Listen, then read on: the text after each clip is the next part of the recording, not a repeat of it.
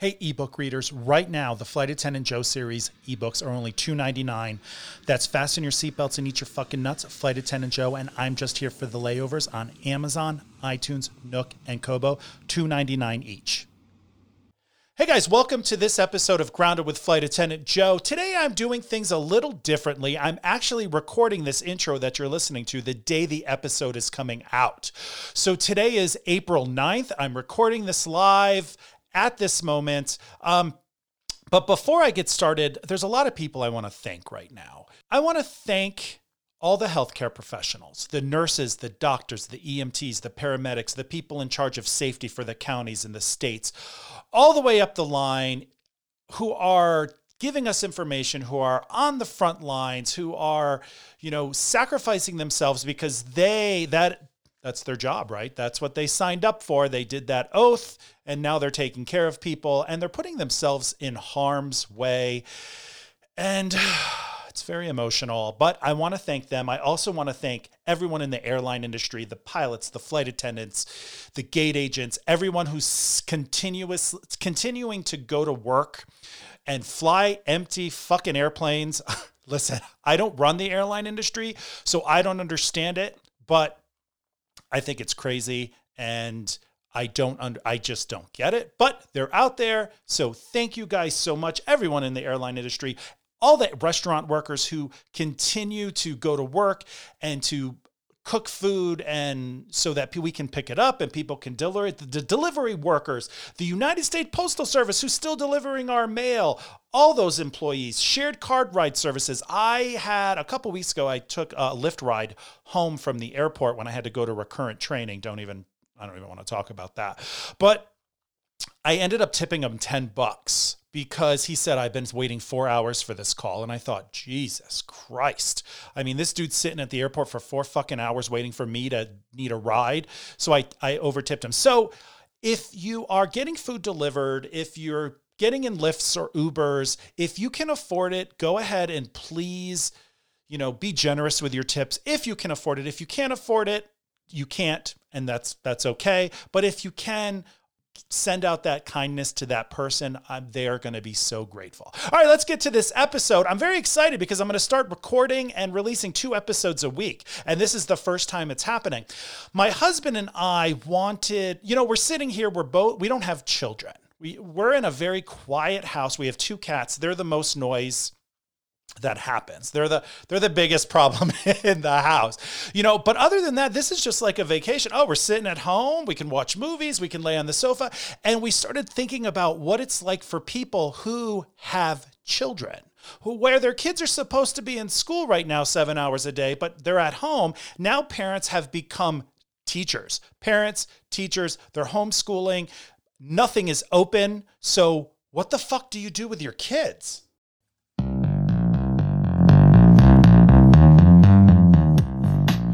Hopefully it's not awful for you guys, but welcome to this episode. So what I did was I reached out to 3 families that I know. So I know all of these people, and I wanted to get involved in their life a little bit, and I wanted to be nosy, and I wanted to ask them, hey, what is going on within your walls? What's it like? What is it like having your kid at home when they should be in school? My first guest, her name is Sarah. She's the wife of a pilot. She has 2 sons. My second guests are a married couple, John and Sarah. They have 2 children, a boy and a girl. And then pulling it up in the rear is my friend Kendra, who's married. They have 1 kid. And I just bombarded them with a lot of questions, and they were very open and honest. I think I even said kids are assholes. I don't know if anyone agreed with me, but check it. This is a great episode, and I want to thank them all for coming on. This is parents with their kids at home during COVID.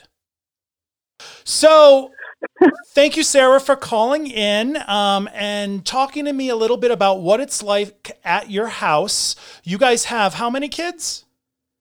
We have 2 kids, 2 boys. One's 9 and in 3rd grade, and the other one's just turned 5 and is in preschool.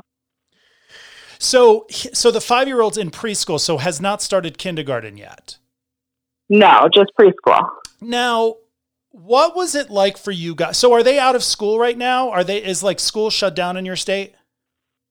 School is shut down in our state. Our governor came out to maybe last week or the week before and said until May 15th, schools are done. Now, when were I'm they fully expecting the... Go ahead. I'm sorry. Oh, no, I'm sorry. I'm fully expecting them to announce, like, they're not going back, though.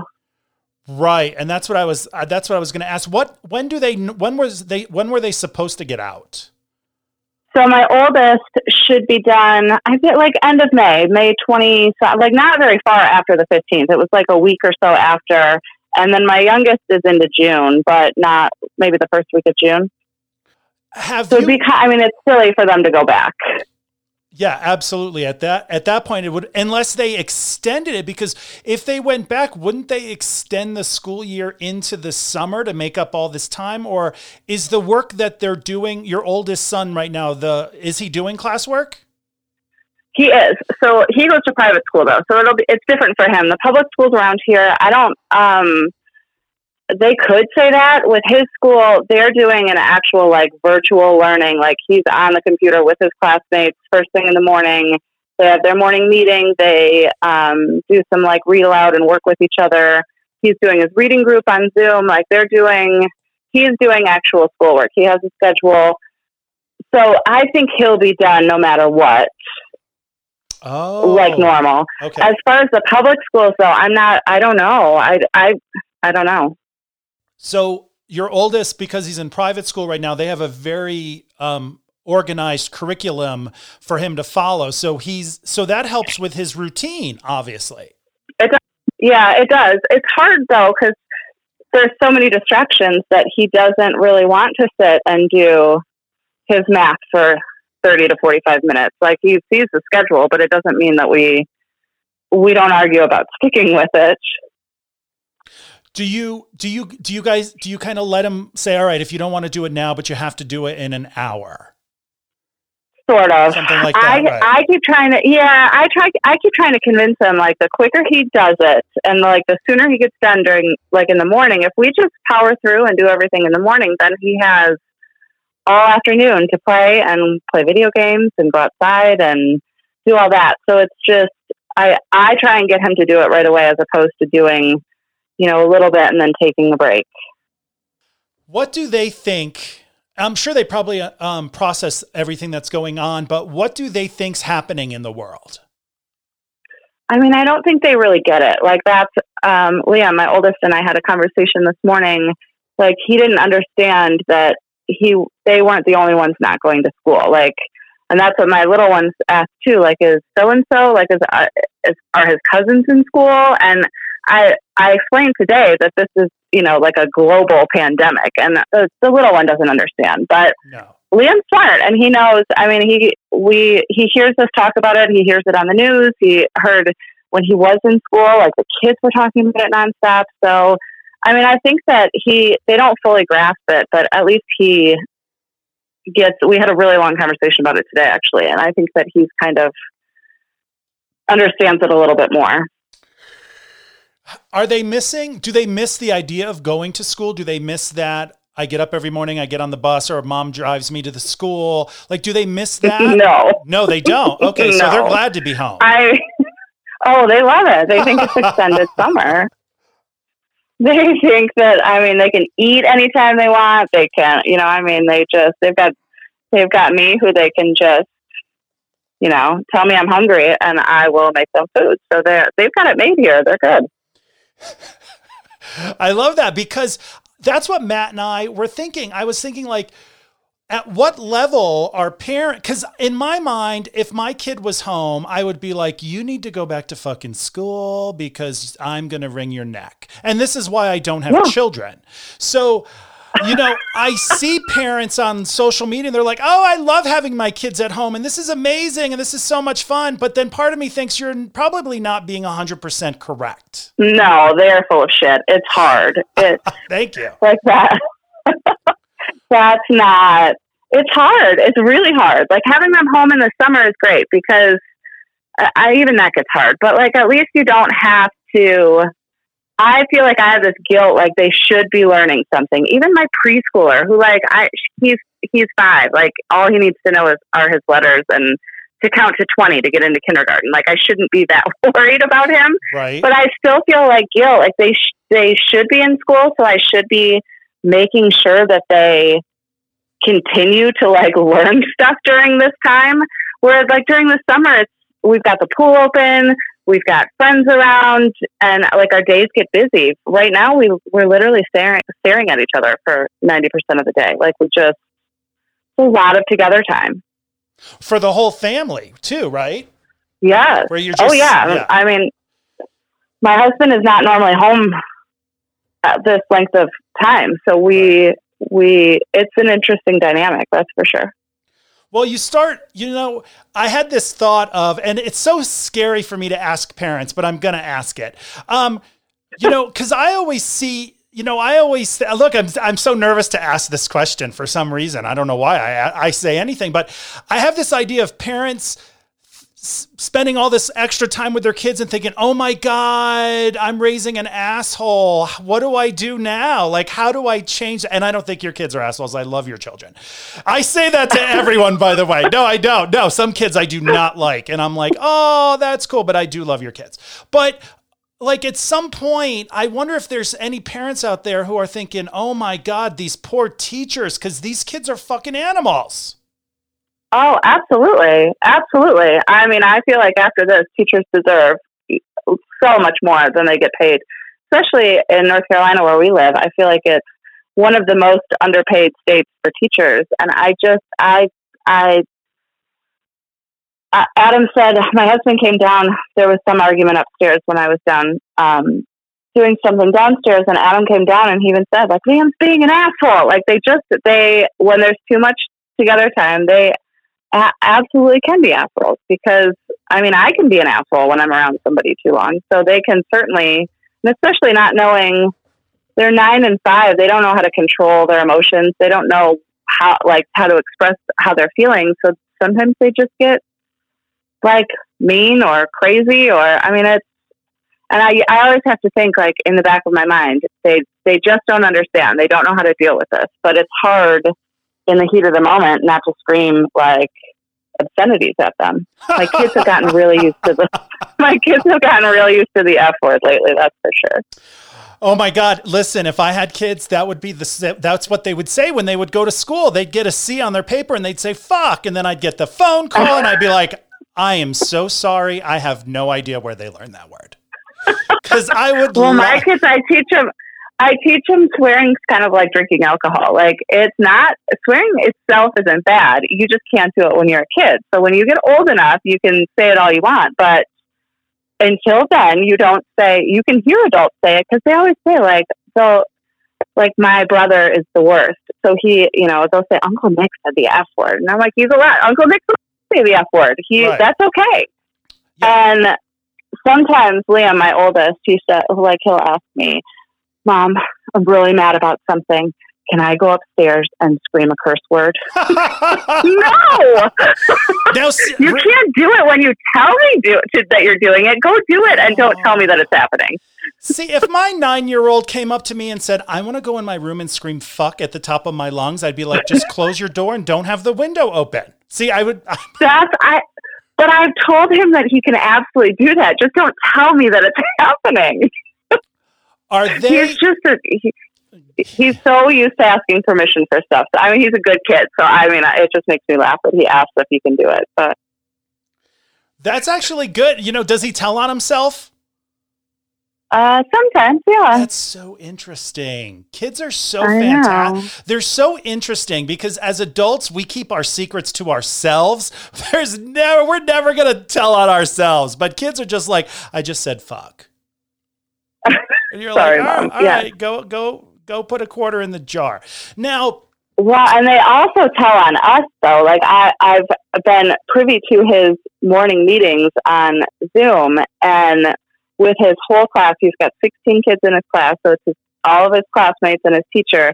And she'll check in with them and see what's going on. And some of the stuff that these kids say to their teachers, like, about their parents or like what's going on in their life, like, there's no way that their teachers don't know every single thing about us. Like, I'm sure that his teacher knows that I swear too much and drink too much. That would be awkward when you go in for a parent conference meeting and the teacher's probably like, how many glasses of wine have you had? Well, it's only 8 a.m, so 2. Just 2, yeah. Don't be uplifting my business, bitch. I want to go with you and just act like your husband one day when you go to one of these parents. And we could just pull out the wine and say, listen, there's no reason to lie because I know my kid tells you everything about me. Right. I know. How are they? So they're about 4 years apart. How are they getting along? Do they get along? Do they play well together, or is there a lot of fighting?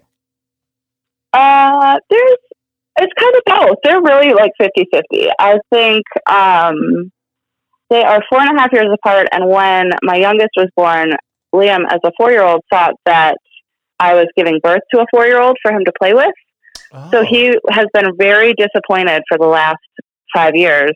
And really recently, they've started my little one is really good at video games. So they can play together and do that stuff. So they do get along for the most part. But there are, one always inevitably takes it too far.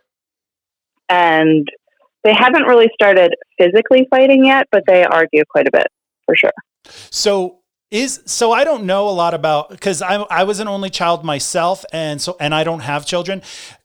Will it automatically transition into where they're physically fighting? Is that just normal? So I've heard, yeah, with boys, yeah. I mean, I had a brother that was 4 years older than me, and he used to beat me up. So I would imagine that it would be that and worse with 2 boys. Yeah. Something tells me. I just think with my. Go ahead. Oh, sorry. I just think with Liam, my oldest, he is just a gentle person in general, though. So I think that's really the only thing. They both kind of are, really. And so I think that normally they would be physically fighting at this point.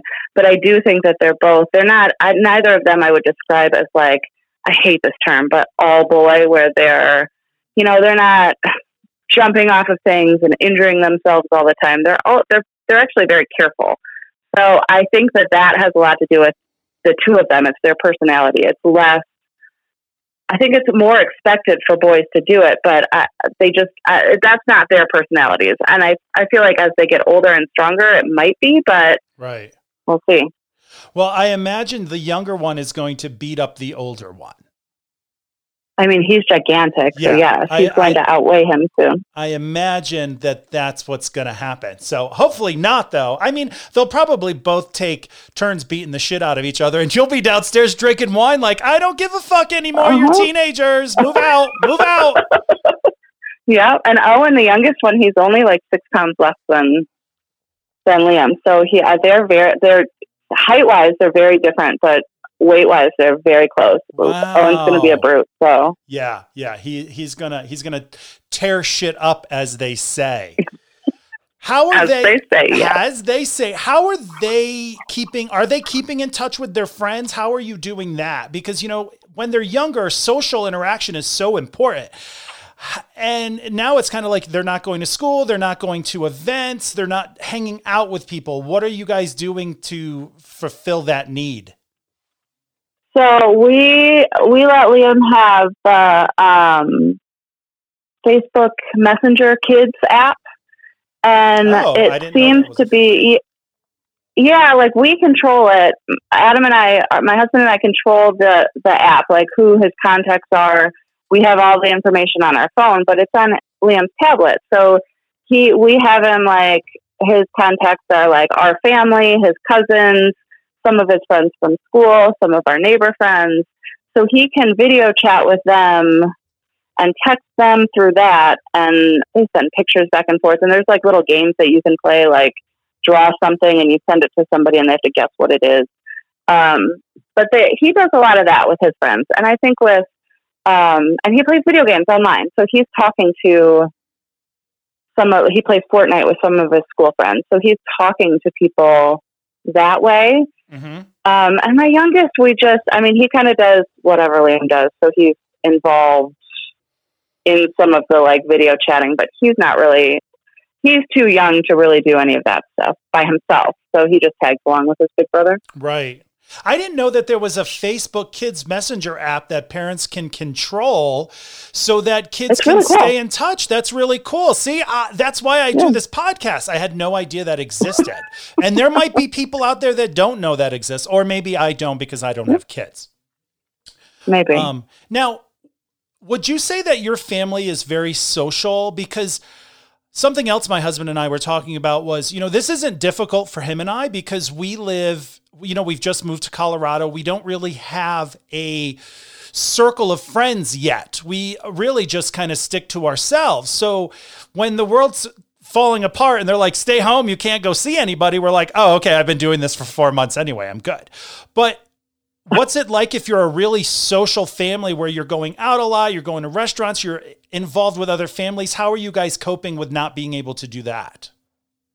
I mean, it's hard. We're very social. We live in a neighborhood with, that we've made tons of friends, and we do a lot with families and as a couple. And so it's been hard. I think our neighborhood has been great though. Like we normally do a Easter egg hunt, a big annual Easter egg hunt at our neighborhood park for all the kids, and it had to be canceled. It was last weekend, and of course it was canceled. So my friend that normally plans it, she rode around in the back of a pickup truck dressed like the Easter Bunny and threw eggs at the kids. Like we all stood out on our yards, and like we talk across yards and across driveways, and we go for walks a lot, and we see people, and kind of talk from a distance that way. But it's not the same. I've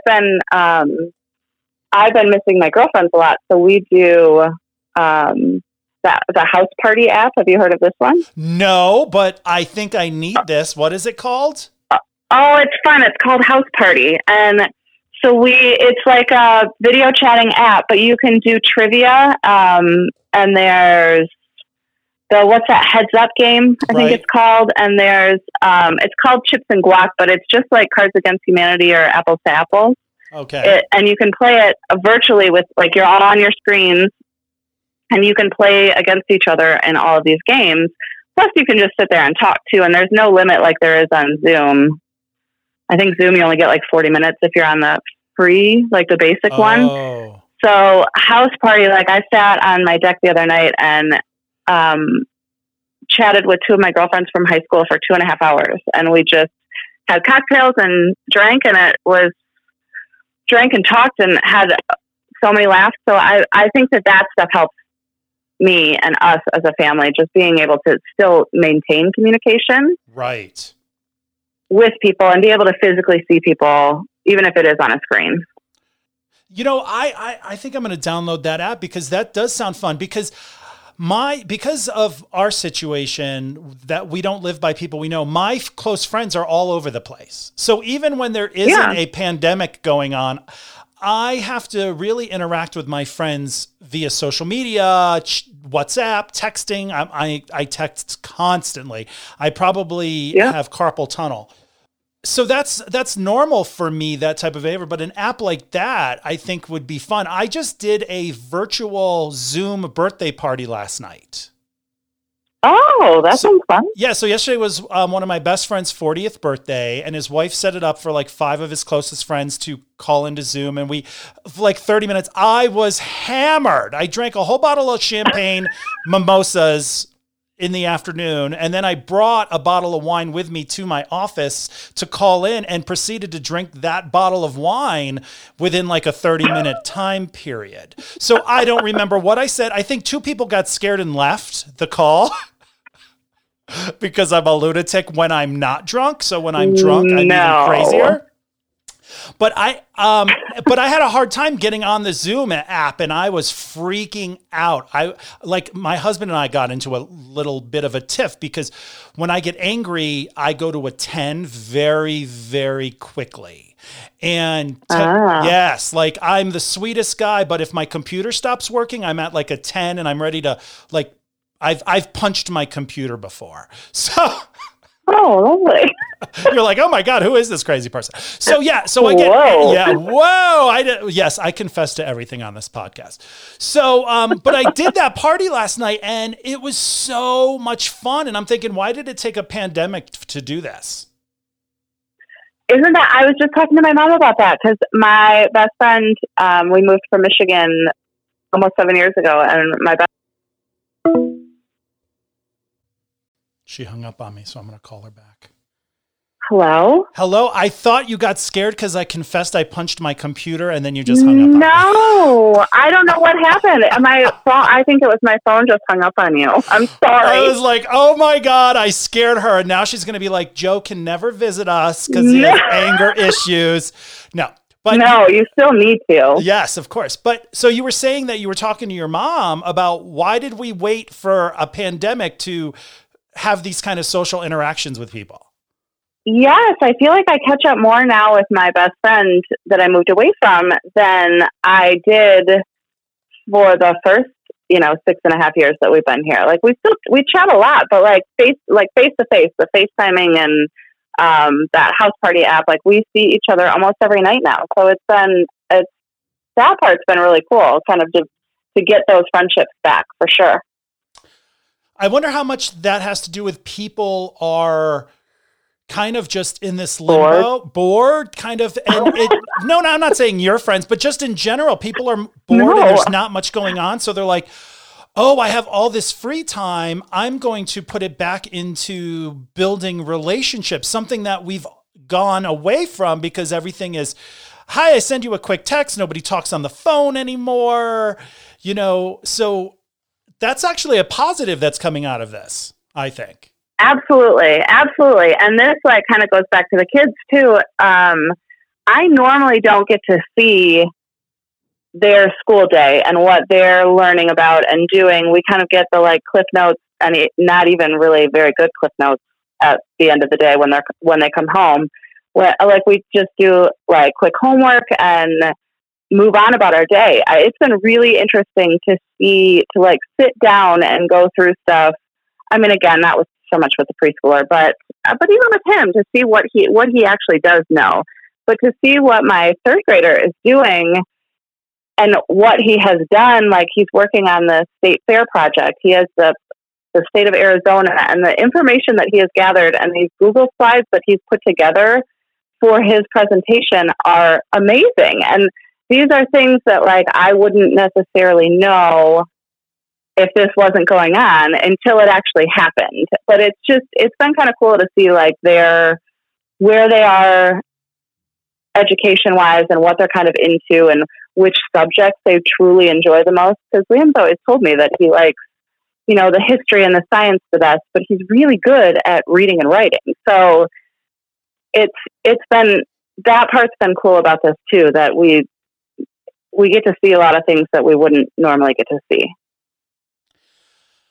I think that's really cool. And you don't ever think of that. You send your kid off to school. You're like, okay, he's learning, he's in school. He's going to bring me home the end of the day report. And now we're into life of stop running in the house. Don't throw the ball in the house, blah, blah, blah. And it makes you stop. And now you're it's almost like homeschooling, but via regular school. So you get to just stand there and watch, but also be really impressed. Because, it's like, wow, kid, that's how my kid's learning. That's incredible.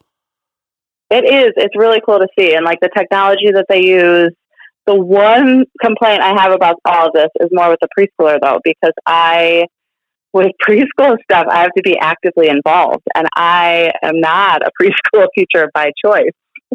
Right. And so doing all of these, silly songs and running around and making up things and project after project, that's just not really my jam. So that's been a very big adjustment for me, is getting into the preschool teacher mindset, because he does need to continue with this stuff if he's going to be comfortable with kindergarten. I know he's ready for kindergarten, but I also don't want him to take 5 months off of school and then throw a shit fit when it's time to right go to school next fall. He's going to get used to not going. So we've got to, my only concern with him is to keep him used to like a routine and kind of staying involved with school stuff. Right. God, I hope he's not like me.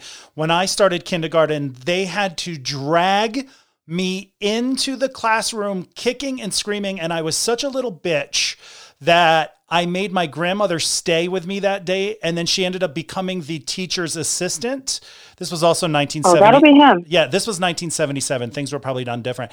And I remember that first day, the teacher was like, can you just stay with him? Because he seems like he's a lunatic. And my grandmother was like, yeah, sure. Yeah. So then the next day she drops me off, right? The next day she drops me off and she's like, goodbye. They called me Joseph.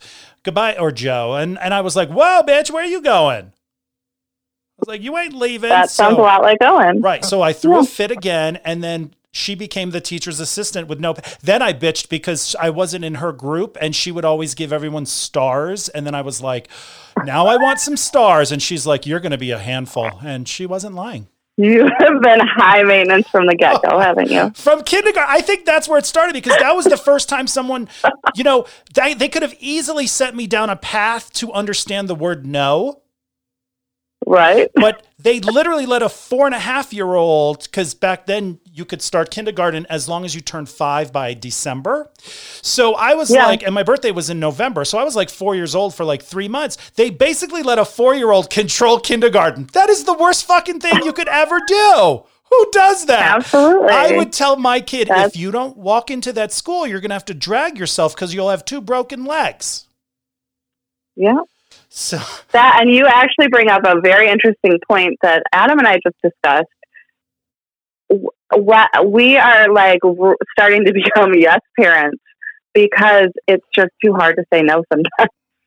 So, and we're struggling with that. Like, we need to say no more just for the hell of it, like just so they get used to saying no. But like when you're stuck at home and they want a toaster strudel for dinner, sometimes I'm like, I just can't say no. Just go. If you make it yourself, go ahead and do it. And these are things that we should really be watching ourselves doing. But it's when you're crawling up the walls, it's easy to just let them kind of do what they want for a little while and just like blame it on the pandemic. Yes, you could have a toaster strudel waffle, whatever. Just don't touch my wine, damn it. Like, I don't give a fuck what you eat. One streusel dinner is not going to ruin your life. Like, no, I'm 2 bottles of wine in. You're fine. You're good. You do you. Don't destroy the toaster. But other than that, we're good. We're good. Yeah. Now, do you say yes a lot because it's just easier than having to, like, when you say no, there's a lot of questions that come. There's attitude, there's bitchiness, and this is from the kids. Is it easier just to say yes, both, do whatever you want, just leave me the fuck alone for a minute? In real life, no, I say no quite a bit. Like, and I think that they still argue with me, but I do try and say, and sometimes I'll just say no, even if I don't mind. I'll just say no so they know who's boss. Right. But pandemic life is totally different. Like, it's kind of, we're like anything goes right now. I don't have the energy to argue with them most of the time. So I feel like we're turning into the yes parents when normally we are not. Now, we're normally not like that. Do you tell them, like, I'm only saying yes because there's a pandemic? If there wasn't a pandemic and this was a normal Tuesday, the answer's no. Oh, absolutely. I call it the pandemic yes. Yes. The pandemic yes. That's amazing. I love parenting. Like, I can, and because I say that when this is hopefully all over, I can say, no, that was pandemic. Yes. This is like real world. Yes. Or no. So you've got to know the difference. Now, do you guys play good parent, bad parent? Is there is one parent where the kids always go, 'cause I know they're going to say yes, and then the other parent always says no or whatnot? Yeah, I feel like I'm a little bit easier on the yes, but Adam never disciplines. So like we're kind of equal. Like, I'm always the one who loses my shit on him and punishes them. Adam's just the like easygoing whatever, but he will say no to a lot of weird stuff. Some of the stuff that he says no to, I'm like, but why? Like, what is the reason he has that? Well, and I think again, he's probably just saying no so he can establish dominance with them. Right. But right. I think we trade it off pretty well. I mean, and he's gone a lot of the time. So like it's me doing kind of everything most of the time. So he does, I feel like, not out of like not being disrespectful to him, but I think he does defer to me a lot when he is home because we have a pretty like cohesive relationship, like, or the way things are here. And so I don't think he never wants to rock that boat when he comes home to it. So I think we go back and forth, but I feel like I am mostly the bad guy when it comes to discipline, but he will say no more for sure. Is there ever a time when the kids will come to you and say, Dad said, no, I can't do this. And you're like, why the fuck would he say no? That's stupid. Let me go find out. Or do you stay 100%. Like, but do you say that to your kid or do you kind of keep that in and then just go? Because I have this vision that kids play parents against each other. And like, I can imagine your oldest one teaching the younger one, like, listen, it's us against them. So we have to, we may fight and argue a lot, but at the end of the day, it's us against the parents. Yeah. I have this vision that that's what it's like. Well, and they do. They know if like Dad says no, they'll come to me and Liam will say, Mom, I just asked Dad if I could go play Fortnite or do whatever. And Dad said, no, not right now. And I'll look at Liam and just say, but why? Like, I don't know. I'm like, you can just go do it. It's fine. I'll take care of Dad. And then Dad really doesn't care, probably. Like you said, he's probably just like, I got to throw some no's out there every once in a while so they know who's the fucking boss. Yeah, absolutely. Sarah, you are amazing, and I'm so glad you called in. Thank you so much. I really appreciate it. This was a fun conversation, and it wasn't as scary as you thought. Me. Oh, yeah, of course. You were the one. No. I knew I wanted to have you on because I was like, if somebody's going to be honest about how they feel about their kids, I know it's going to be Sarah. So thank you so much. You're welcome so much. It was fun. Thank you. Talk to you soon.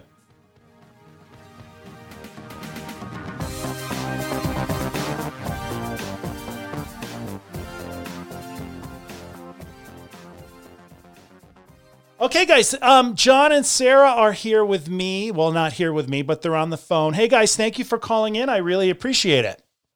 Hey, Joe. You do. Don't sound too excited, John. You're like, hey. First of all, I want to let everyone know this Sarah that I have on the show right now is the incredibly talented musician, Sarah, who created the theme music to Grounded with Flight Attendant Joe. So, Sarah, thank you so much for that also. Oh, well, thank you for the compliment. Glad to be here. Oh my God, I love it. It always puts, like, I always listen to it right before I start recording. It just gets me into the whole entire vibe and mood of my podcast. You just hit it perfectly. So thank you for that. Sure. Thank you. But call me, everybody. Yeah, call Sarah, everyone. Her information will be available at on the description of this podcast again. But the reason I had you guys call in is because you have children, and I want to really understand what it's like for parents at home right now, with school canceled indefinitely, and what's it like what's going on in your house? Do you want to start, John? You go. Well, it's evolving, which is interesting. I mean, it started out as, what's going to happen, with the school and checking their website every day. And then, getting those phone calls, the robocalls from the school saying, school's going to be out until, first it was a date in April, and then now it's May 15th. And at first it was kind of hard getting the kids to be at home, which is where they escape from school, their school day, and the work that, it's where they separate themselves from that and they're free. So now they have to do that work at home and they have to buckle down for hours at a time. But it has actually, they've fallen into it pretty quickly, and it's pretty impressive. Yeah, I had a rocky start. I was a little worried that I would go on with tears through the whole time, but they've adjusted pretty well. Now, do you expect them to actually go back to school this school season, or are you guys come to the conclusion of no, it's probably not going to be until like August or September when they go back?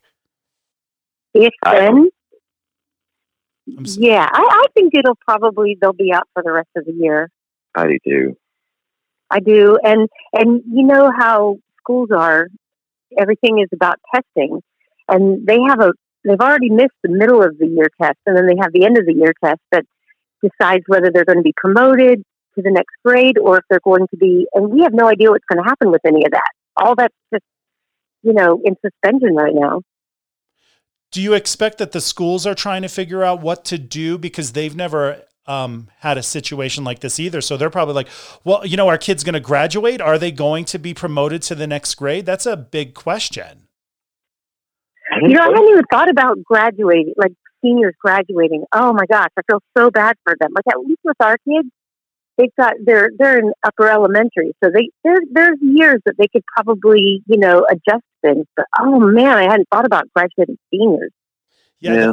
And they graduate from, and I mean, some districts are giving the option to let their kids just repeat the grade. And I don't know if they're here in North Carolina, but I've heard in other states. We haven't heard any news like that. So, well, who knows? If school starts in August or September and it went out in like the end of March, that's only like 2 more months of this. Why would they want them to repeat the entire year for only missing like 2 months? That's a good point. I haven't really thought about it. I'd be fighting that one. I'd be like, no. So did you have to start a routine? Do the kids get up in the morning at the same time they did when they were in school, and like, how do you say, okay, this is the time for now that you're doing your homework? Like, how does that come together? Ours are a little older, and so they get up whenever they wake up, which is earlier than us. Make their own breakfast, and I'm typically one of the first ones up, so I give them a little bit of time to have a morning and have their breakfast, and then I'll get them started on their work, and then I go and do my work, and then Sarah gets up a little bit after me, and then she'll continue on with them.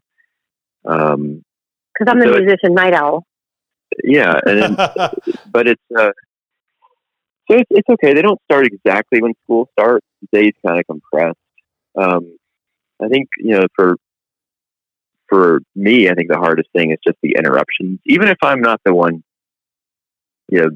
helping them when Sarah's doing it, I still hear them, and my mind just kind of listens to what they're saying, and I think about it. So instead of working on software, I'm thinking about the Revolutionary War, something like that. Right.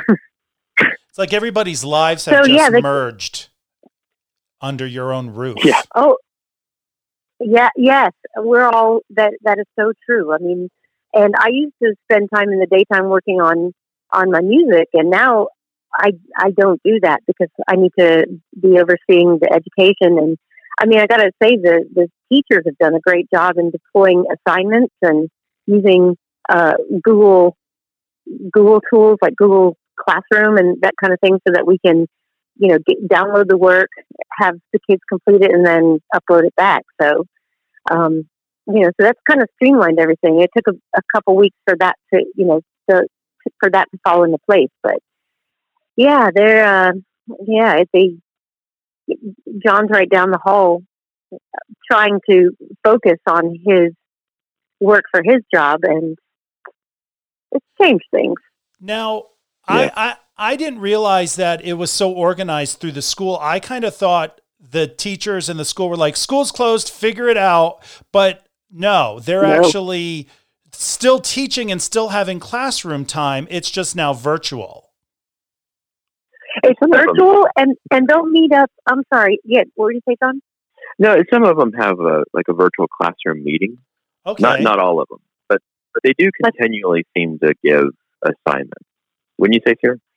They're continually giving assignments, and then about once or twice a week they're doing Zoom classroom. So the kids can get online and see their teachers' faces, and it's kind of funny too because you're seeing all the kids' pets.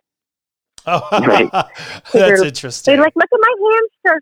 Yeah, and then it was kind of sweet. One of our daughter's teacher read the book that they'd been reading in class. He just picked up and read the next couple of chapters to them, and then had the discussion. It was kind of neat to kind of oversee that. And The biggest thing I noticed that I feel really sorry for the teachers who teach like chorus or art, music, because what do they do? Like our son's chorus teacher had put something in Google Classroom, and you can't really easily conduct a chorus over Zoom. There's time and like, what do they, and even with art, I mean, I guess you could have them follow along, but PE, things like that. So not every teacher can really use this way. And I never really thought about that before.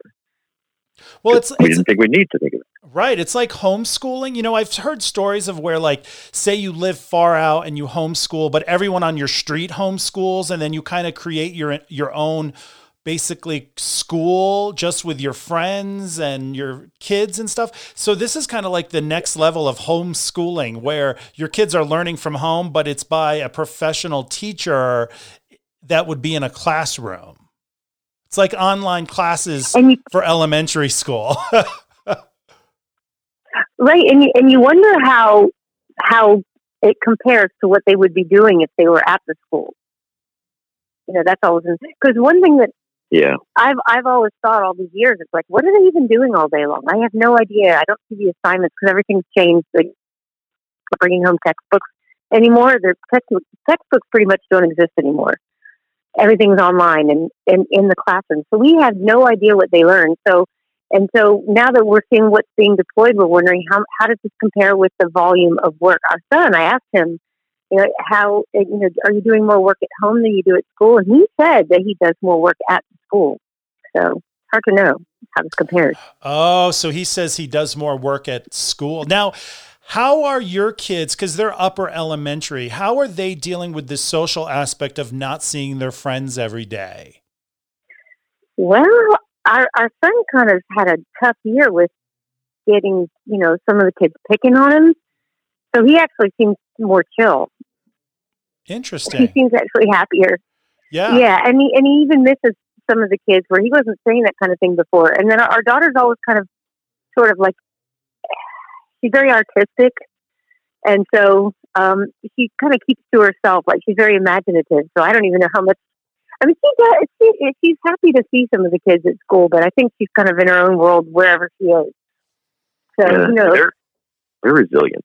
I think they handle all this better than I do personally. When I was a kid, I was a Navy brat, and we'd get moved around a lot. And so we'd be stuck like living in a trailer for a month or a hotel for a month when the Navy put us in a new city. And I remember my parents thinking like, oh, this is so hard on the kids, but we were having the time of our lives. So I think the kids are just kind of like, kids are just kind of like that. Like, whatever comes to you, you just go with that. Well, that's actually a great point, because what you're basically saying is the parents are probably having a hard time, so they project like, oh, the kids must be having a hard time too. Because if I'm having a hard time with this, and I'm an adult who functions in society at my level, then these little kids must be really going through a difficult time. And in reality, they're just like, no, I'm good. I'm good. No, I'm cool. Yeah, probably. Because I'm not worried. Well, yeah, because there's actually fewer hours in the day that they're actually having to focus on school, since, they don't have to, there's not the commute and all the, transferring from one class to the next and all that stuff is cut out. So they're getting everything done faster, and it seems like they have more time to themselves. Do they understand what's going on and why this is all happening? Like, how much information do you give them?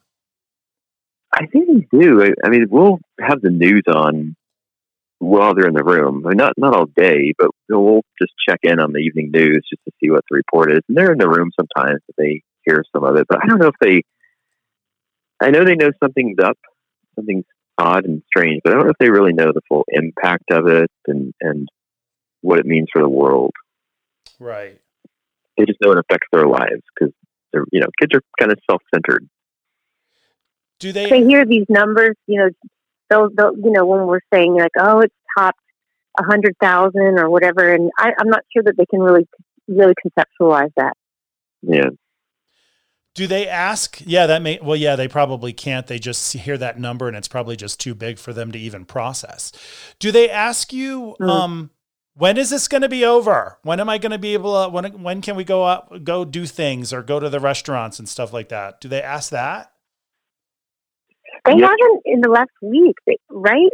I mean, John wanted McDonald's, and he said, why can't we get McDonald's? I said, well, we can't because, the virus thing. But he's like, but they're doing takeout. People are doing takeout. And I'm trying to explain to him, like, it's probably best to not eat that right now. So at the beginning they were, when this all first, when they found out they weren't going to be going to school and, that we weren't going to be going to restaurants and things, I remember Haley breaking down, crying, like, I hate this virus. But it seems like they've just kind of gotten used to it. Like, this is the new normal.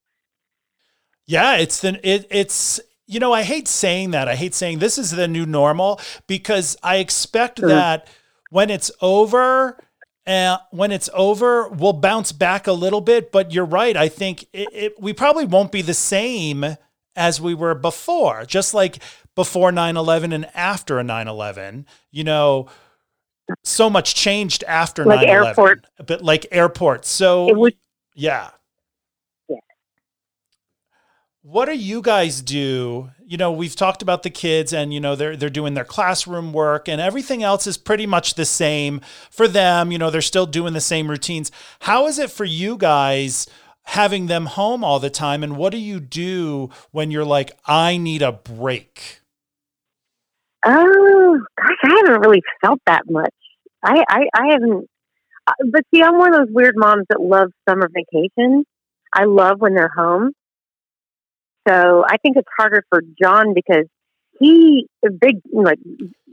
Sr., because he's used to going out. He loves going to work. He loves being out in the city and, coming home. And so I think it's hard for him. Yeah, it is. And because too, focus is different. And since ours are older, they like to play in their rooms or they'll play on their video game devices, and that kind of actually gives us a little private time, even though they're in the room with us. They're not necessarily just badgering us for things and trying to get our attention, like if they were 3 years old or young like that. So it hasn't been too bad. And how old are your children again? 10 and 11. 10 and 11. 10 and 11. So that is a really good age for them to be more independent. Like, I'm good. I can play by myself.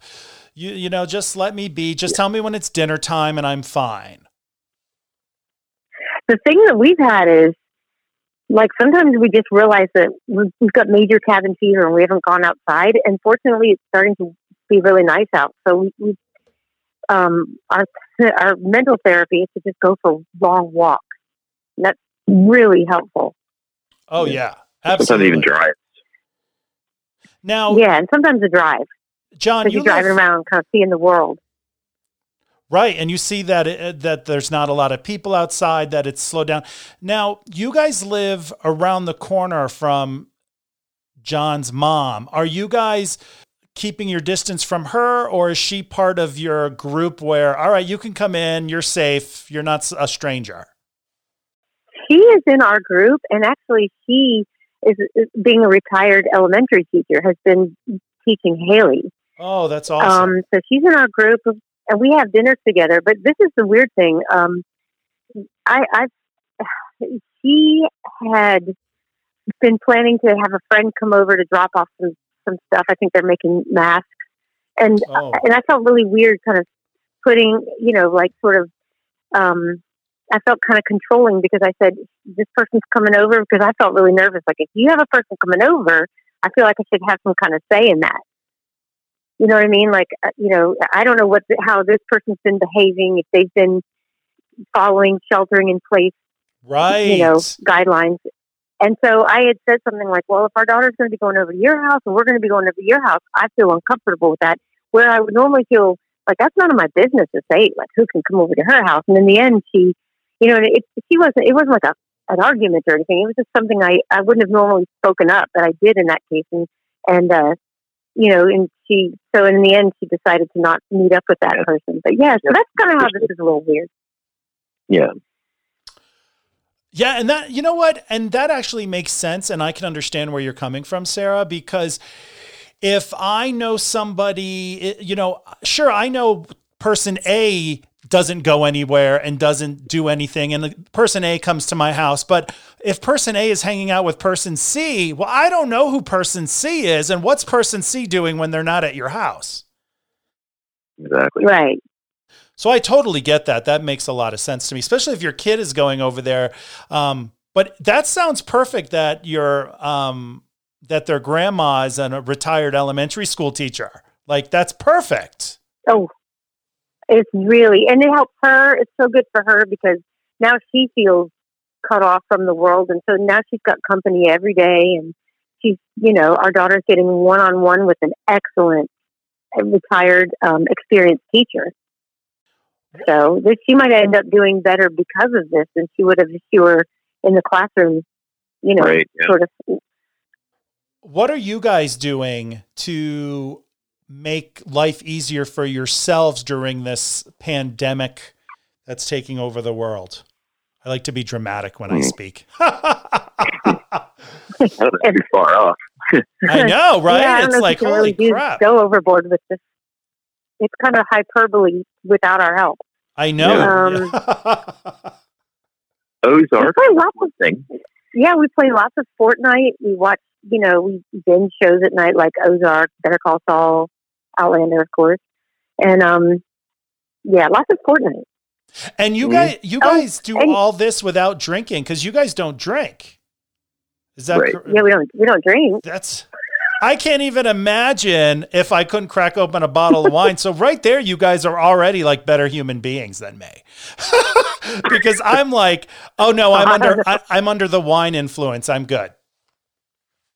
Yeah, I mean, I've had days where just the state of the world and having to live like this has really gotten to me. Just today, I work in kind of a downtown area, and I was logged into the work network, and I brought up Google Maps, and it thought I was there, and it brought in the downtown area, and I just kind of got really sad because I just saw my old life there, on that map, the places that I would go, the parking garage, even where I just parked my car to walk to work. It's just, I miss stupid stuff like that, just my routine that used to define, part of my day. And seeing your coworkers. Yeah, I miss my coworkers. I miss, having someplace different to go and to be. And other, and oddly enough, some days are really good. Like yesterday was a really nice day. It was beautiful. It was a beautiful day outside, and I don't know, I just have more patience than normal, but I don't know. I mean, it's depressing seeing all this stuff go on.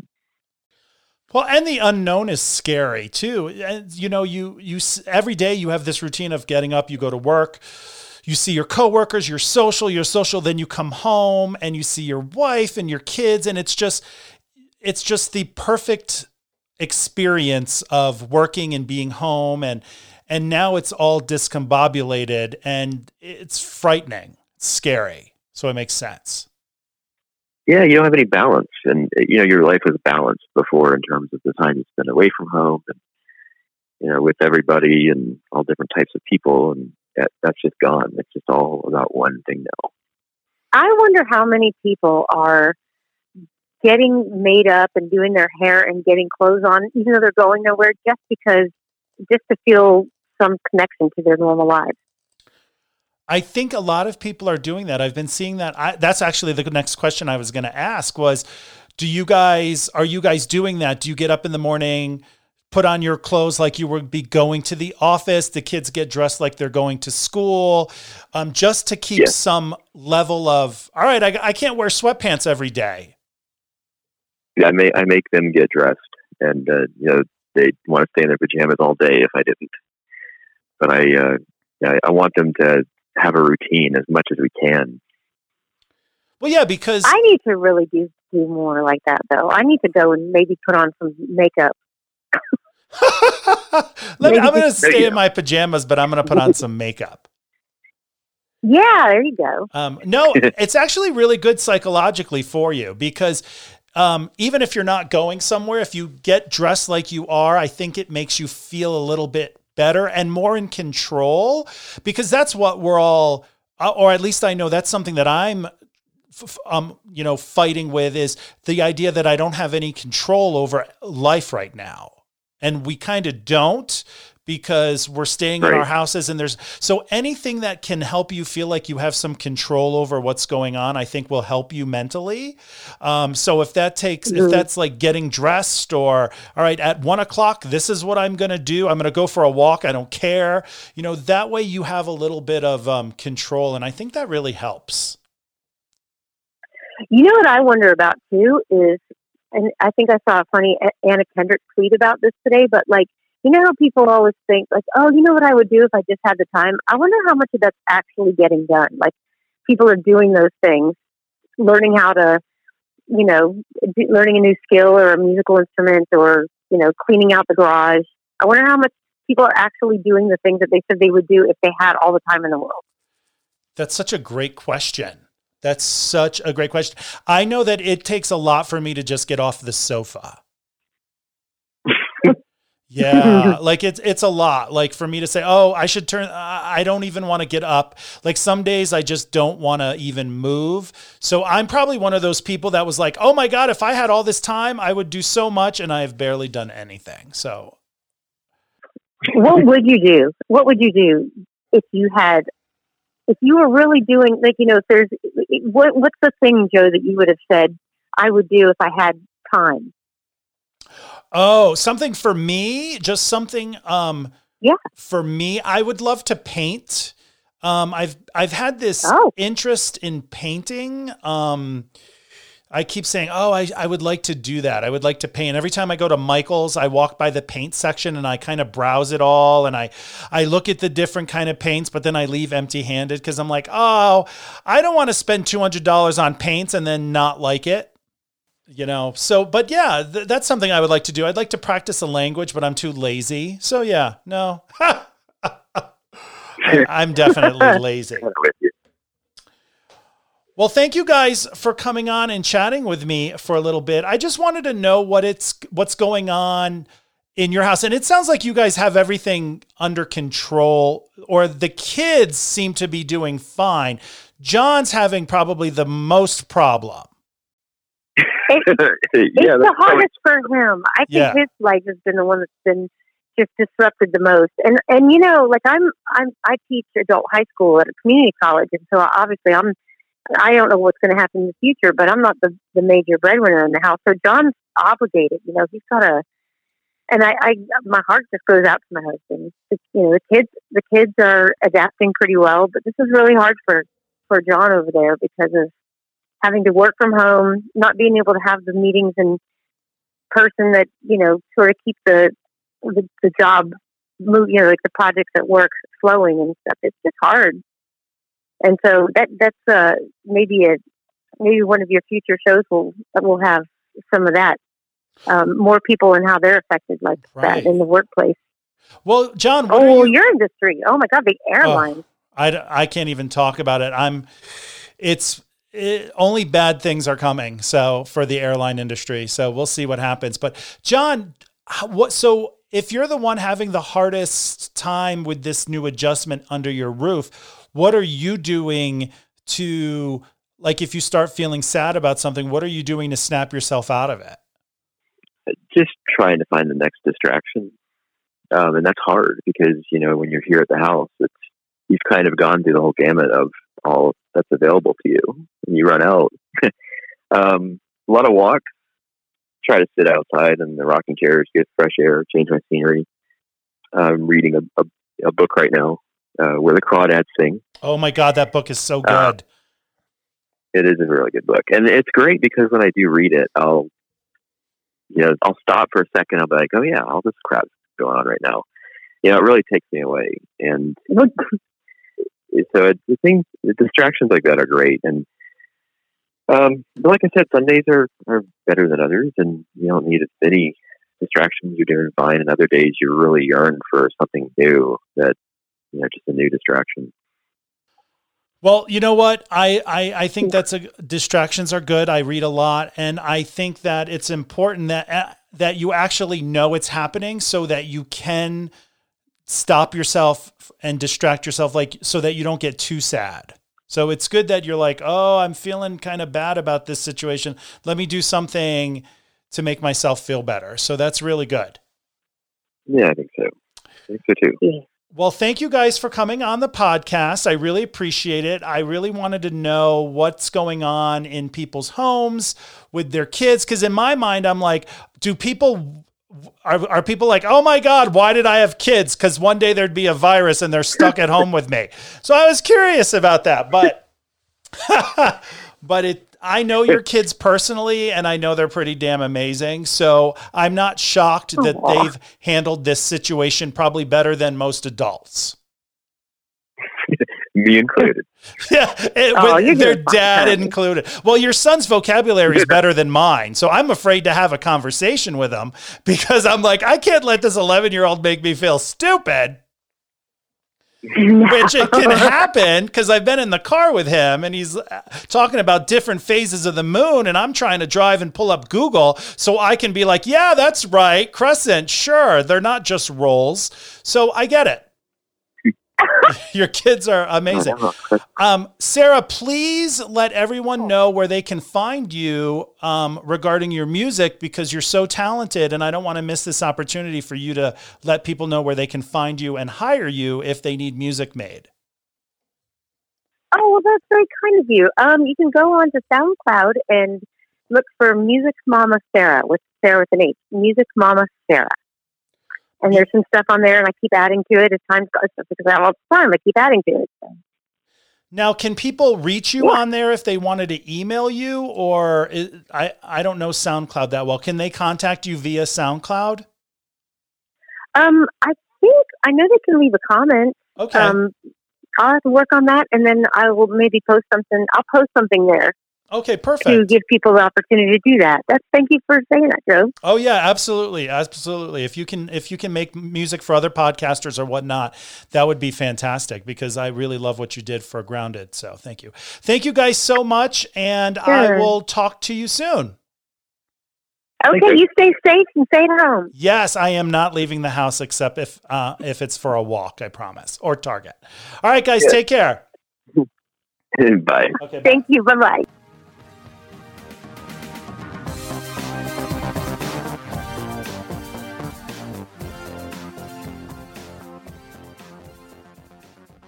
Okay, yeah, so we're recording, so you can say whatever you want. You can curse, you can say fuck, you can really be as honest as you want, because I think sometimes people, let me make sure that I have my do not disturb on my phone.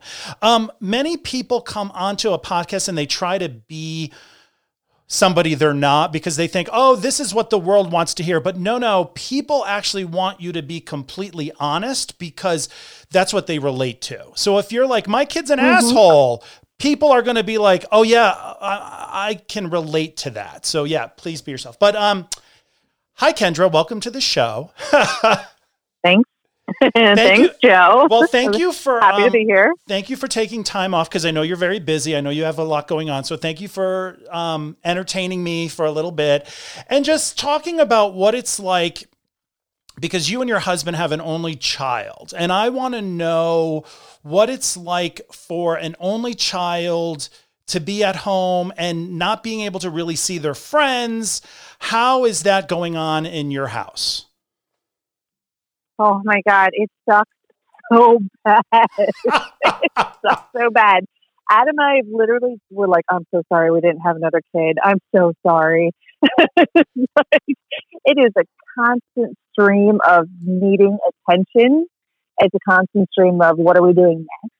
It's a constant stream of, okay, but is this good? Are you going to do something better than this?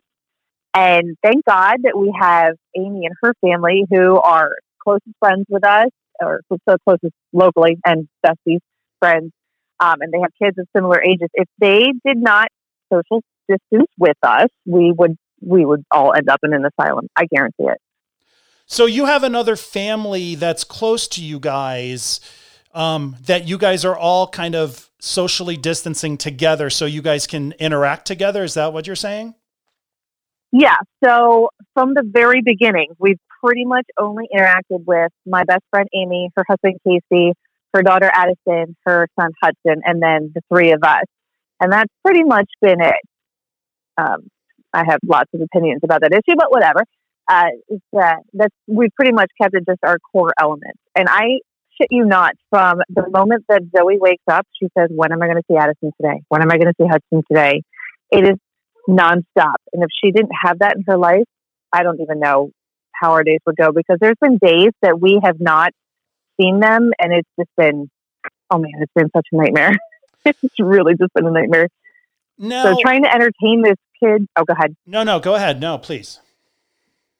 Trying to entertain this kid who is super go, go, go, go, go, and super let's go do this next thing and let's go do this next thing has been mentally and physically exhausting. I don't think I've ever been this tired in my entire life, even when she was just born.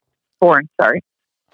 Well, my question is, what is different now than over the summer? Because, you know, I get all this feedback from people, and it's almost like they've never met their kid before. Like, I'm reading these things like, oh my God, please. And being the guy with no kids, I'm like, but you know your kid, you see your kid, you spend all summer with them. What is so different right now? Well, you also have to remember that this is really going to be Zoe, well, I don't know if I can say her name, Zoe's first summer. So she was in preschool before, and I stayed at home with her from the time she was born. So this is her technical first true, quote, summer from school. So it's going to be, this is all, every single thing that we're doing every day is absolutely new to us. This is basically going to be what I expected from summertime, only about 20,000 times longer than that. I mean, of course, when it was supposed to be summertime, we had all these things lined up like circus camp and swim camp and all these fun things for her to do. And now we can't do that. So it's not so much for me that I'm getting to know my kid, because I know who she is and I know her super conniving ways. But it's just that a steady stream of inundation of that, which is an interesting experience, because we've always had breaks before through school and preschool and all that good jazz. What do you guys do when you need a break? I'm very interested in, like, because I know if I was a parent, I would be like, and this is why I'm not, I would be like, if you don't leave me alone for 5 minutes, you're never going to see the sun again. So those are your options. You can either leave me alone for a minute, or you're never going to go outside again, or I'm just going to let you live outside. Like, I don't know how you guys do it. I drink. You know what? I've interviewed 3 different parents for this podcast, and one of them they do not drink. I don't know how they're even managing in life, dealing with this. I can't even imagine. But the other mother, she's like, oh yeah, I just go through 2 bottles of wine and I'm good. Yeah, that sounds about right. I tell you what, some things that are going to come out of this quarantine are going to be liver failure and obesity and many babies. That's what we're going to see from all this. So yeah, that's how I cope. But also we run in the morning, like we'll take turns running the dog or whatever and take turns exercising. And I think the key for us, the only reason why we're still surviving at this point, is because we do make space at night to just like chill out, zone out, and just don't even function. Like, even if it means separating rooms and just having your own space after the kid is in bed, it just has to happen, or things are going to get really, really ugly. Now, are you the kind of parent, because I would be like this, and there's no judgment, but are you the kind of parent that looks at the clock and goes, oh my God, thank God, bedtime's in 2 hours? Because I think I would be like that. Absolutely. Okay, yeah. I can't. Oh my God, from noon onward. Noon. Absolutely. Noon. It's like, oh my God, after lunch, I'm ready to put her to bed. Yeah. Yeah. It's, yeah. I mean, we count down the times. We really do. The only reason we're getting through this is because we have been socializing with our Amy's family, and because we drink. But that's good that Um, But that's good that you have this other family that you could hang out with. At what point, when this was all starting to happen, or did it just fall into place where you had a conversation and said, "Hey, listen, we all need to try to not be around other people so that we can be around each other"?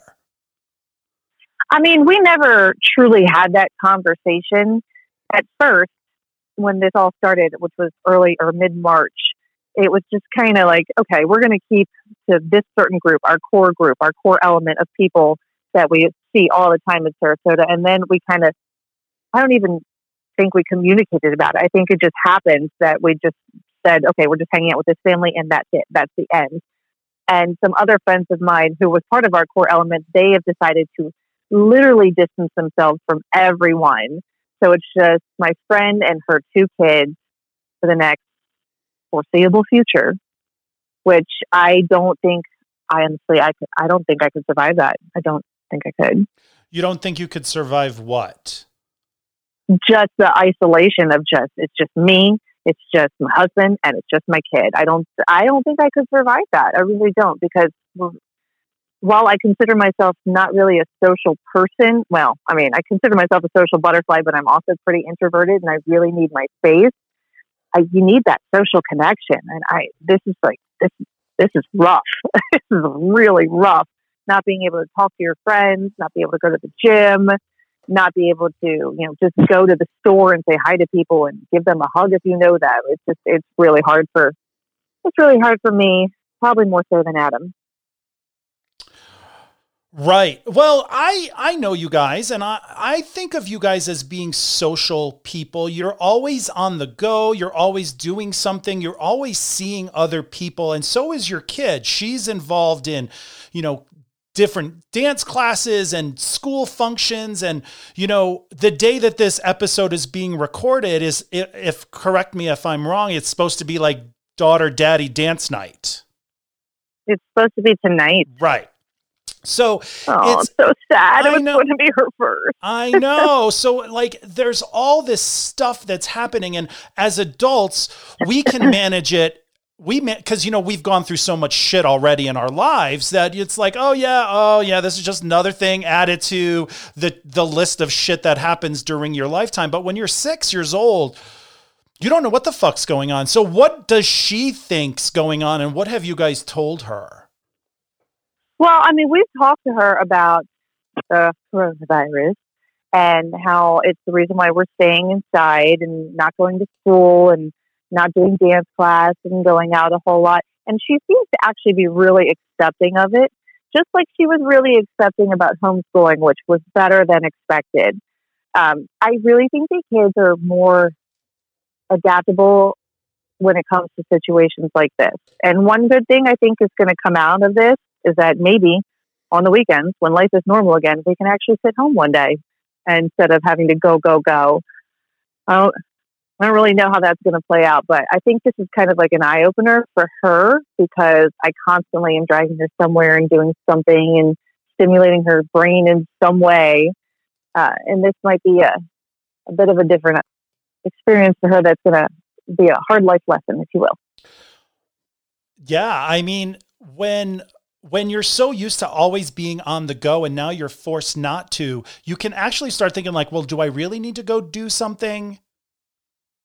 Like maybe I could just chill out for the weekend. Yeah, exactly. I don't know. We'll see what the future holds. At this point, I'm not having any expectations anymore. When I went into this thing, when I first got back from vacation and this was all happening, I was terrified. I was terrified to my core. I was like, I lost sleep over this, and I was constantly thinking about what am I going to do? How is this going to happen? How is this going to play out? How are we going to survive our marriage? How are we going to survive parenting? And then you do it for 2 weeks, and all of a sudden it's like, oh, okay, this is the new normal. So things are a little calmed down now, a little less dramatic, and a little less fevered emotions. And I'm not going to lie, I had some pretty ugly moments, of which there were tears, and there was storming out and taking a walk around the block. But we kind of, simmered down, I guess, a little bit. Just trying to figure out the new normal and adapt as we can. Were those moments where you stomped out and you were having issues, were those moments caused by the unknown of what's going on, or just the idea of, oh my God, how long are we going to be stuck in this house? And how long can I entertain my 6.5-year-old before she drives me absolutely crazy? Well, I mean, I think those two things go hand in hand. They go hand in hand, yes, yeah. It was like the terror of, I don't know what's going to happen. I don't know when this is going to happen. And I don't know if she's going to go back to school. And I don't know if my husband's going to work. And I don't know if I'm going to have any space to myself. And the most important thing you can do to get through this is make some space for yourself. Make some damn space. Make some space for yourself. Right. Yeah, well, yeah, everyone 100%. Needs that.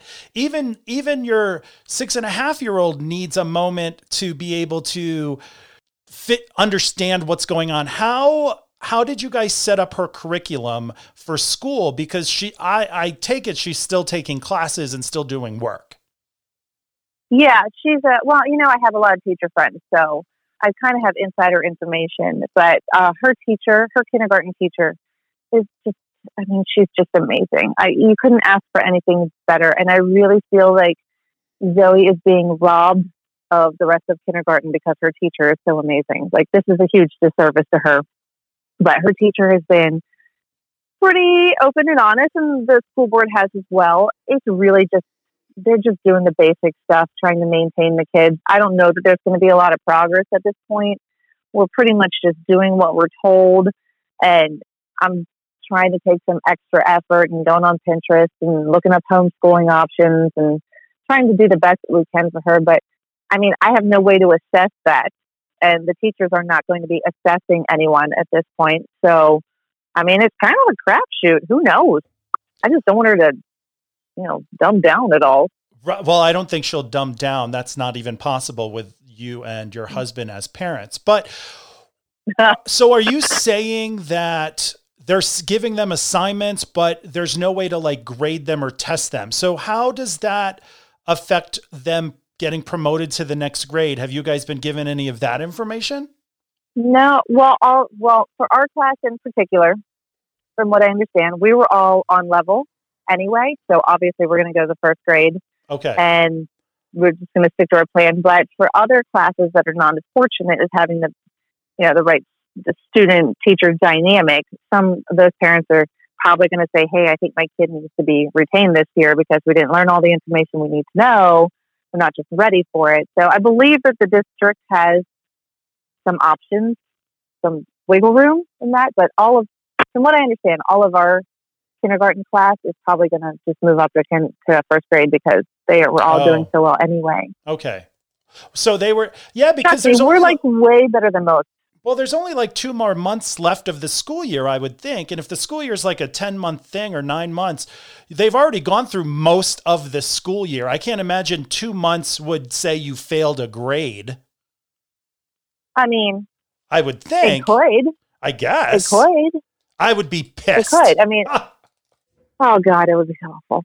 Other kids probably are going to have to retain if they're not doing well enough. Every kid learns differently and every kid's at a different place in their curriculum. And this really threw a wrench in the chain as far as education goes, because one of my biggest fears is that Zoe's going to then accelerate to a class that is in first grade or second grade or however long this takes to whittle out.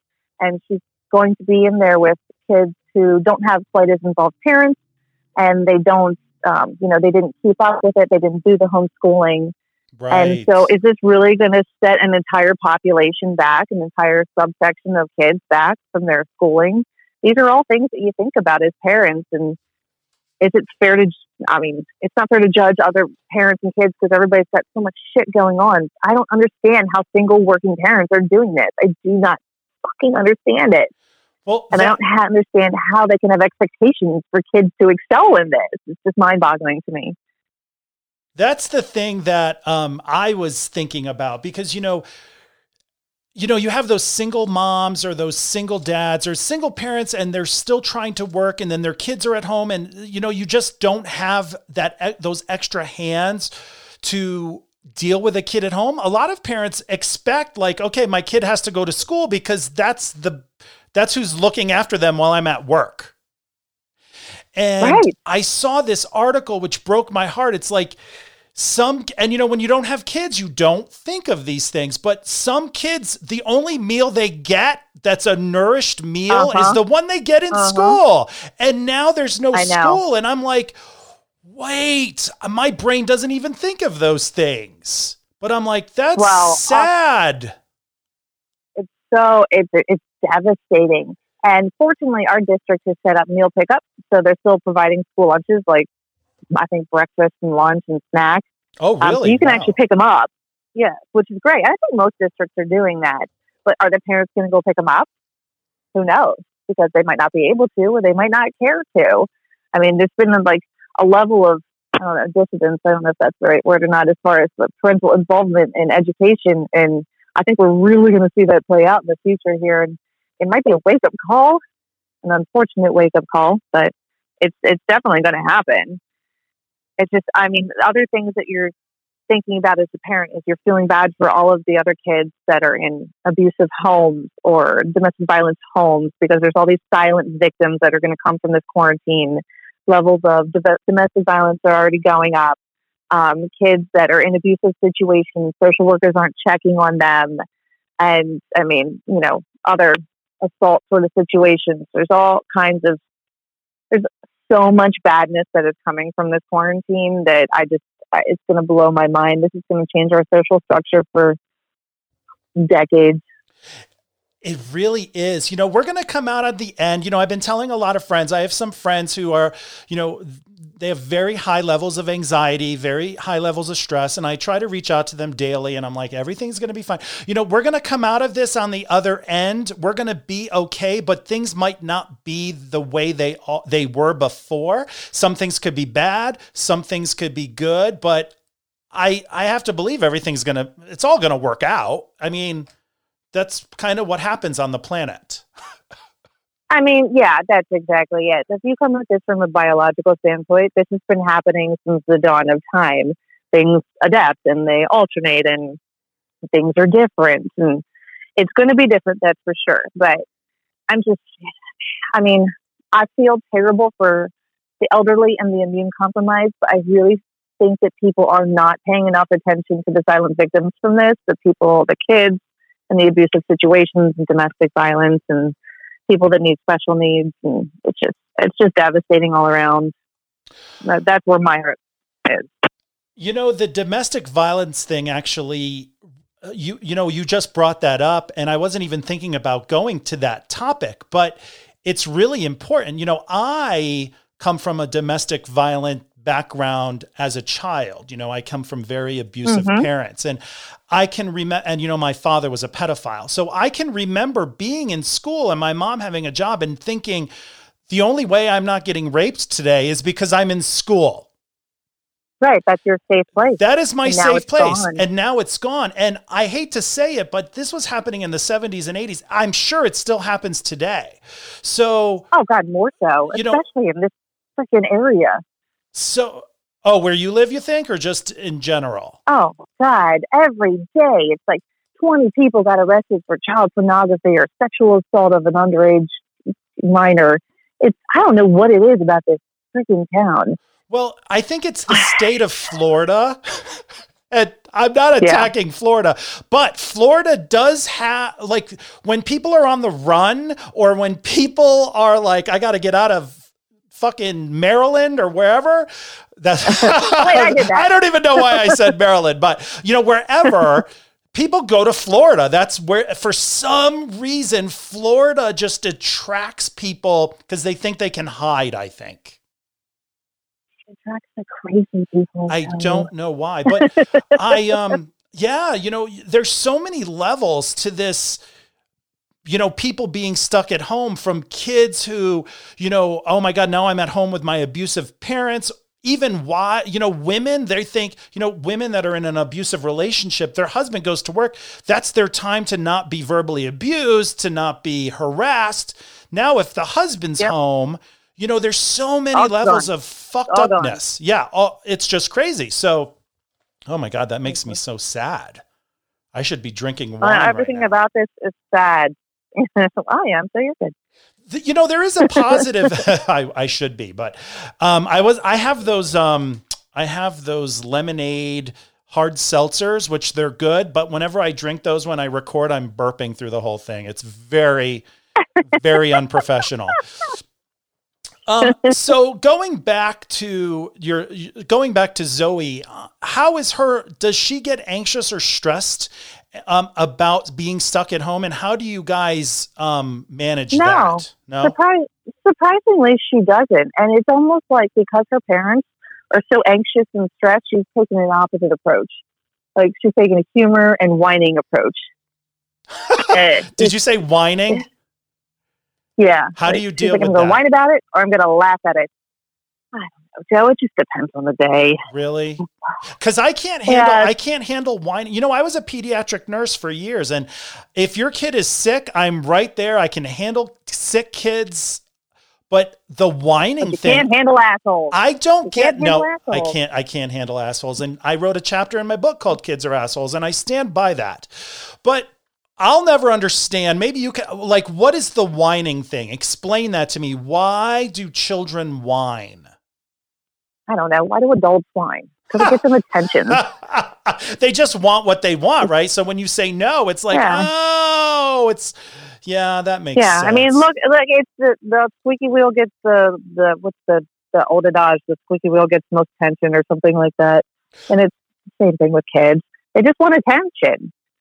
But Zoe's an only child. All she gets is attention, which is mind-boggling to me. Why she always has to whine. Well, I was an only child, and I can remember, and tell me if this happens today. When I was an only child, I was around adults a lot. I didn't have a lot of kids. We lived on a very busy street. There was no one to play with. So I was always in the room with all the adults, all the grandmothers and the aunts, and they would be gossiping. And if I even said anything, they were like, if you speak again, you have to go to your room. There's no option to that. And I don't know if I see that today in today's society. Can you explain that to me? No. Because I really don't know. No. I think that we've all become so much more aware, through lots of research that the kids need to be part of the conversation, and they need to have their own ideas and thoughts. And I think that Adam and I are pretty good about letting her have her thoughts and letting her have her conversations and letting her being a part of this world, because that's all kids want, is just to be a part of this world. Just like any adult does too. I don't know why we expect anything different from kids. When you tell an adult to calm down or shut up, do they do it? No, of course not. That's stupid. Right. The kids don't want this. Kids don't want that either. And I just think that we've minimized kids previously in years past. We have minimized children and their thoughts and their ideas. And now I think we're getting a little bit more aware that, hey, kids really need to have their opinions. They need to find their place in this world. And I think we're pretty good about that. But we do have a threshold of tolerance where we just want people to be quiet. I think that's great. I actually agree with that. And I believe that you're absolutely correct. And back in the 70s and 80s, it was kids are to be seen and not heard. No one cared about what kids had to say. Nobody cared about how you felt. Nobody cared about how I felt when I was a kid. Yeah. True. Yeah. It's true.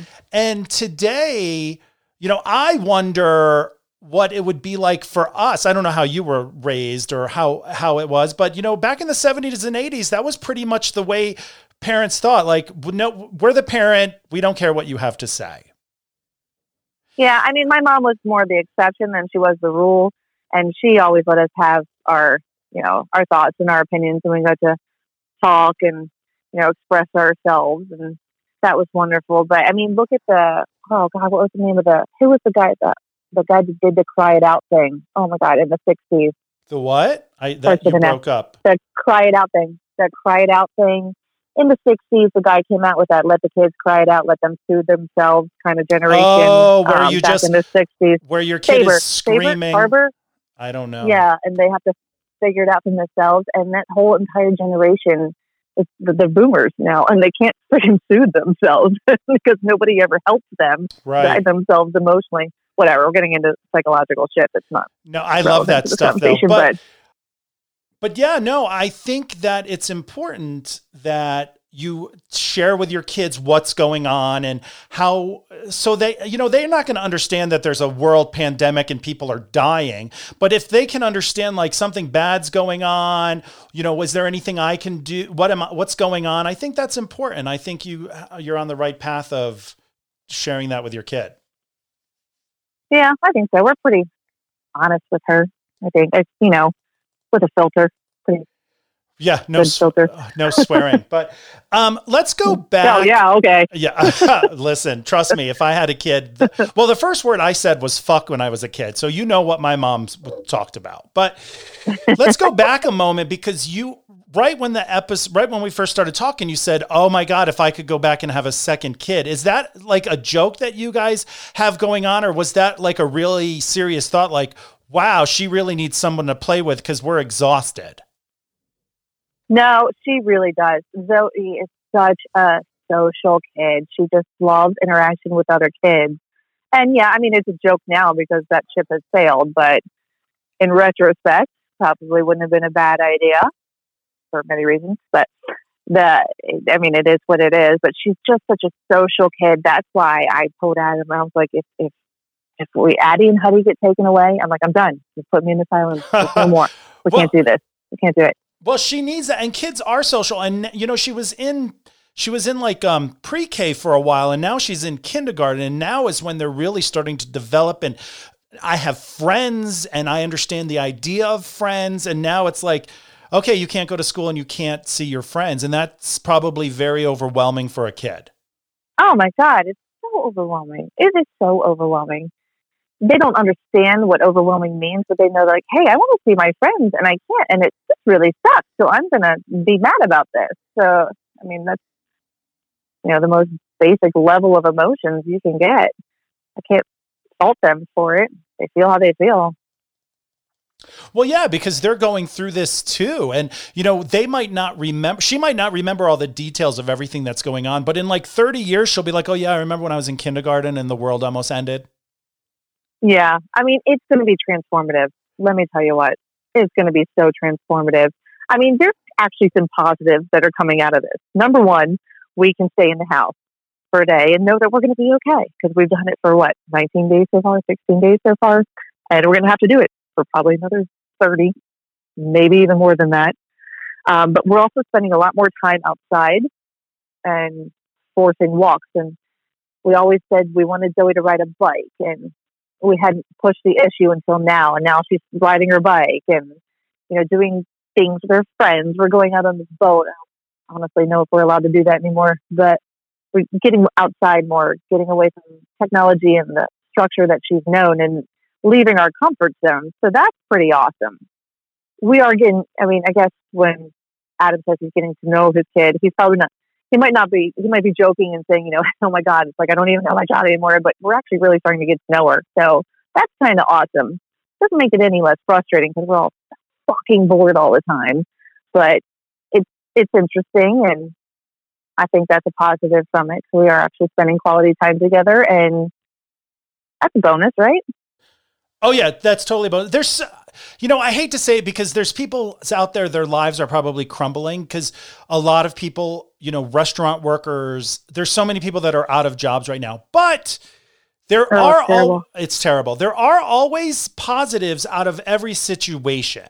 I mean, I'm one of those people that I believe, say a loved one dies, say somebody has cancer and they die. The positive out of that is they're not in pain anymore. Like you can literally almost make a positive out of anything. And there are a lot of positives, just like what you said, families are spending time, they're going outside. You're not the only one who I know who's like, we're outside with the kids all day. That doesn't happen a lot because people are so busy. Yeah, so busy. So I think that's a good thing. And I also, now that people are like in Venice, the rivers are running clear because the people are home. Yeah. Smog in China is going down because there's not people on the roads. It's like, hell, if anything, we're giving the earth a moment to breathe.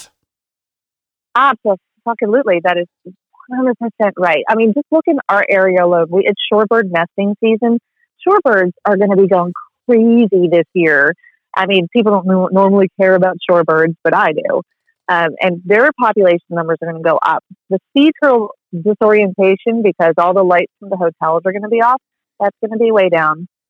I mean, what else? So there's no cruise ships, so less whales are going to get hit on their migratory routes, however you want to say that. All kinds of good things are environmentally coming from this. And I kind of hope it gives people a greater perspective as to what this world really is. We have to stop beating the shit out of this planet and maybe just enjoy nature a little bit more and take it all in and, and do something to protect it. I don't know. I don't know how that's going to go. That might just be too profound for the rest of the world, but that's what I'm thinking. Well, I'm hoping. I'm right there on the same page with you, and I'm hoping that there people who might not think that humans have an impact on the planet will actually take a moment and say, "Oh yeah, maybe that's what they've been talking about."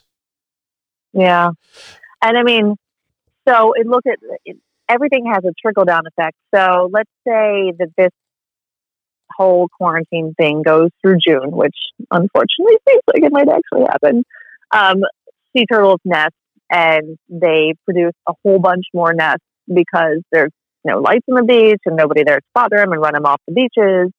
And so they have more eggs, and then hopefully their hatchlings have less disorientation rates because there's no lights on the beaches when they hatch out, and then the population numbers go way, way up. And I might be wine-induced tangent here, but this could have a lot of really good potential for the environment, but I don't think that's the point through all this, but whatever. Well, now that you're on turtles, isn't it true that like if 100 of them crawl into the ocean, probably only like 3 are going to make it? No, it's 1 out of 1,000. Oh my God. 1 out of 1,000? Yeah, 1 out of 1,000. Don't they swim they jump in the water and then they swim to the seaweed, right? And then they kind of hide out for a while if they can make it that far? Yeah. Yeah, that's the current thinking. Mm-hmm. They have like a 24-hour swim period where they just swim. And then they'll just float around, hopefully not get eaten. I remember once I was in Sarasota, Florida, camping, and I happened to be on the beach, and they were releasing turtles into the ocean, and it was so emotional. It was almost like, oh my God, let's give the planet back to the animals because we don't deserve it. Yeah, unfortunately, not everyone thinks that way. They don't. Sometimes I get my husband gets mad at me because I'll say something crazy like, yeah, that meteor just needs to come and take us out because we failed. We have failed. Maybe the next level of, intelligent beings will do better, but we have not. We've failed. But hopefully this will change some minds and shit. I don't know. I think it might create a different perspective for people. They're going to definitely see the outside as much more of an option than they did before. We'll see. Which will make it'll make a great future for your child. And that's what we were talking about is children and how much we love them, but they're assholes. Yeah. Well, thank you so much, Kendra, for calling in. I really appreciated it. You gave me some insight on the idea of allowing kids into the conversation that I don't think I really thought of before. So that's good. Yeah, I love that. I appreciate that because I don't have kids and my brain is like kids are to be seen and not heard. But what you said actually makes so much more sense to me. And I actually agree with that. So see, always learning, always learning. Well, good. I'm glad I could help you out. Thank you so much. You have a great night. And thank you for calling. I really appreciate it. Bye, Joe. Okay, bye-bye. Ladies and gentlemen, if you enjoyed this week's episode of Grounded with Flight Attendant Joe, please subscribe to the podcast. You'll get alerts when new episodes air. Also, check out Flight Attendant Joe on Facebook and Instagram. And if you still haven't had enough of me, check out the blog at www.flightattendantjoe.com.